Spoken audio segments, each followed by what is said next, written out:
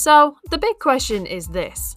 How do nurses like us, who didn't start their fitness journey in high school nor have incredible genes, who are struggling with their weight and confidence while working shift work and long hours at stressful jobs, how do we develop and maintain a healthy and strong body and mind while still living a life we enjoy? That is the question, and this podcast will give you the answers. I'm Rebecca Adams, and welcome to the Fitness for Nurses podcast.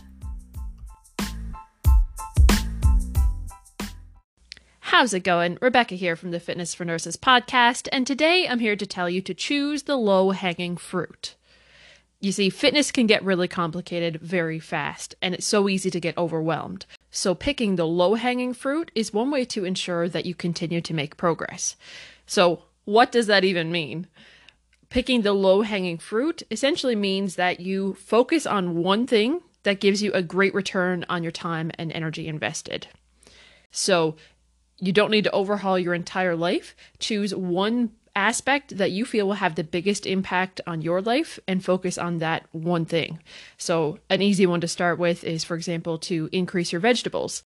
This is a great way to get more fiber, tons of vitamins and minerals. They're very low in calories, so increasing your vegetables is a great low fruit to go after.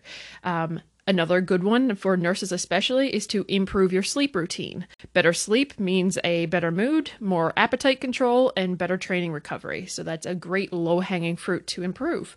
I'll give you another little basic list here. So make sure you're eating enough protein, fruits or vegetables with every meal, 7 to 9 hours sleep per night, train with weights at least a few times per week, be physically active throughout the day, and be proactive with your stress management. These are all low-hanging fruit, and exactly what you choose is going to ultimately depend on you and where you struggle most. So you know better than anyone else which of those things I just listed, or another thing I didn't list, but you know yourself better than anyone else. So pick the low-hanging fruit that you feel will have the biggest impact on your life and go after that thing.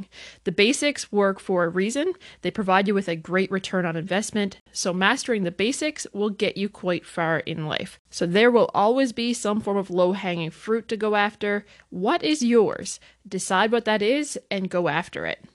That's it for now. I'm playing around with different length podcast episodes, so this one is quite short. Let me know what you think. Join the Fitness for Nurses community on Facebook. Let me know what time range you like best for these podcast episodes. I'm trying to keep them below the 20-minute mark, but this one here is substantially shorter than that. Do you like that? Do you want it longer? Would you like me to elaborate more?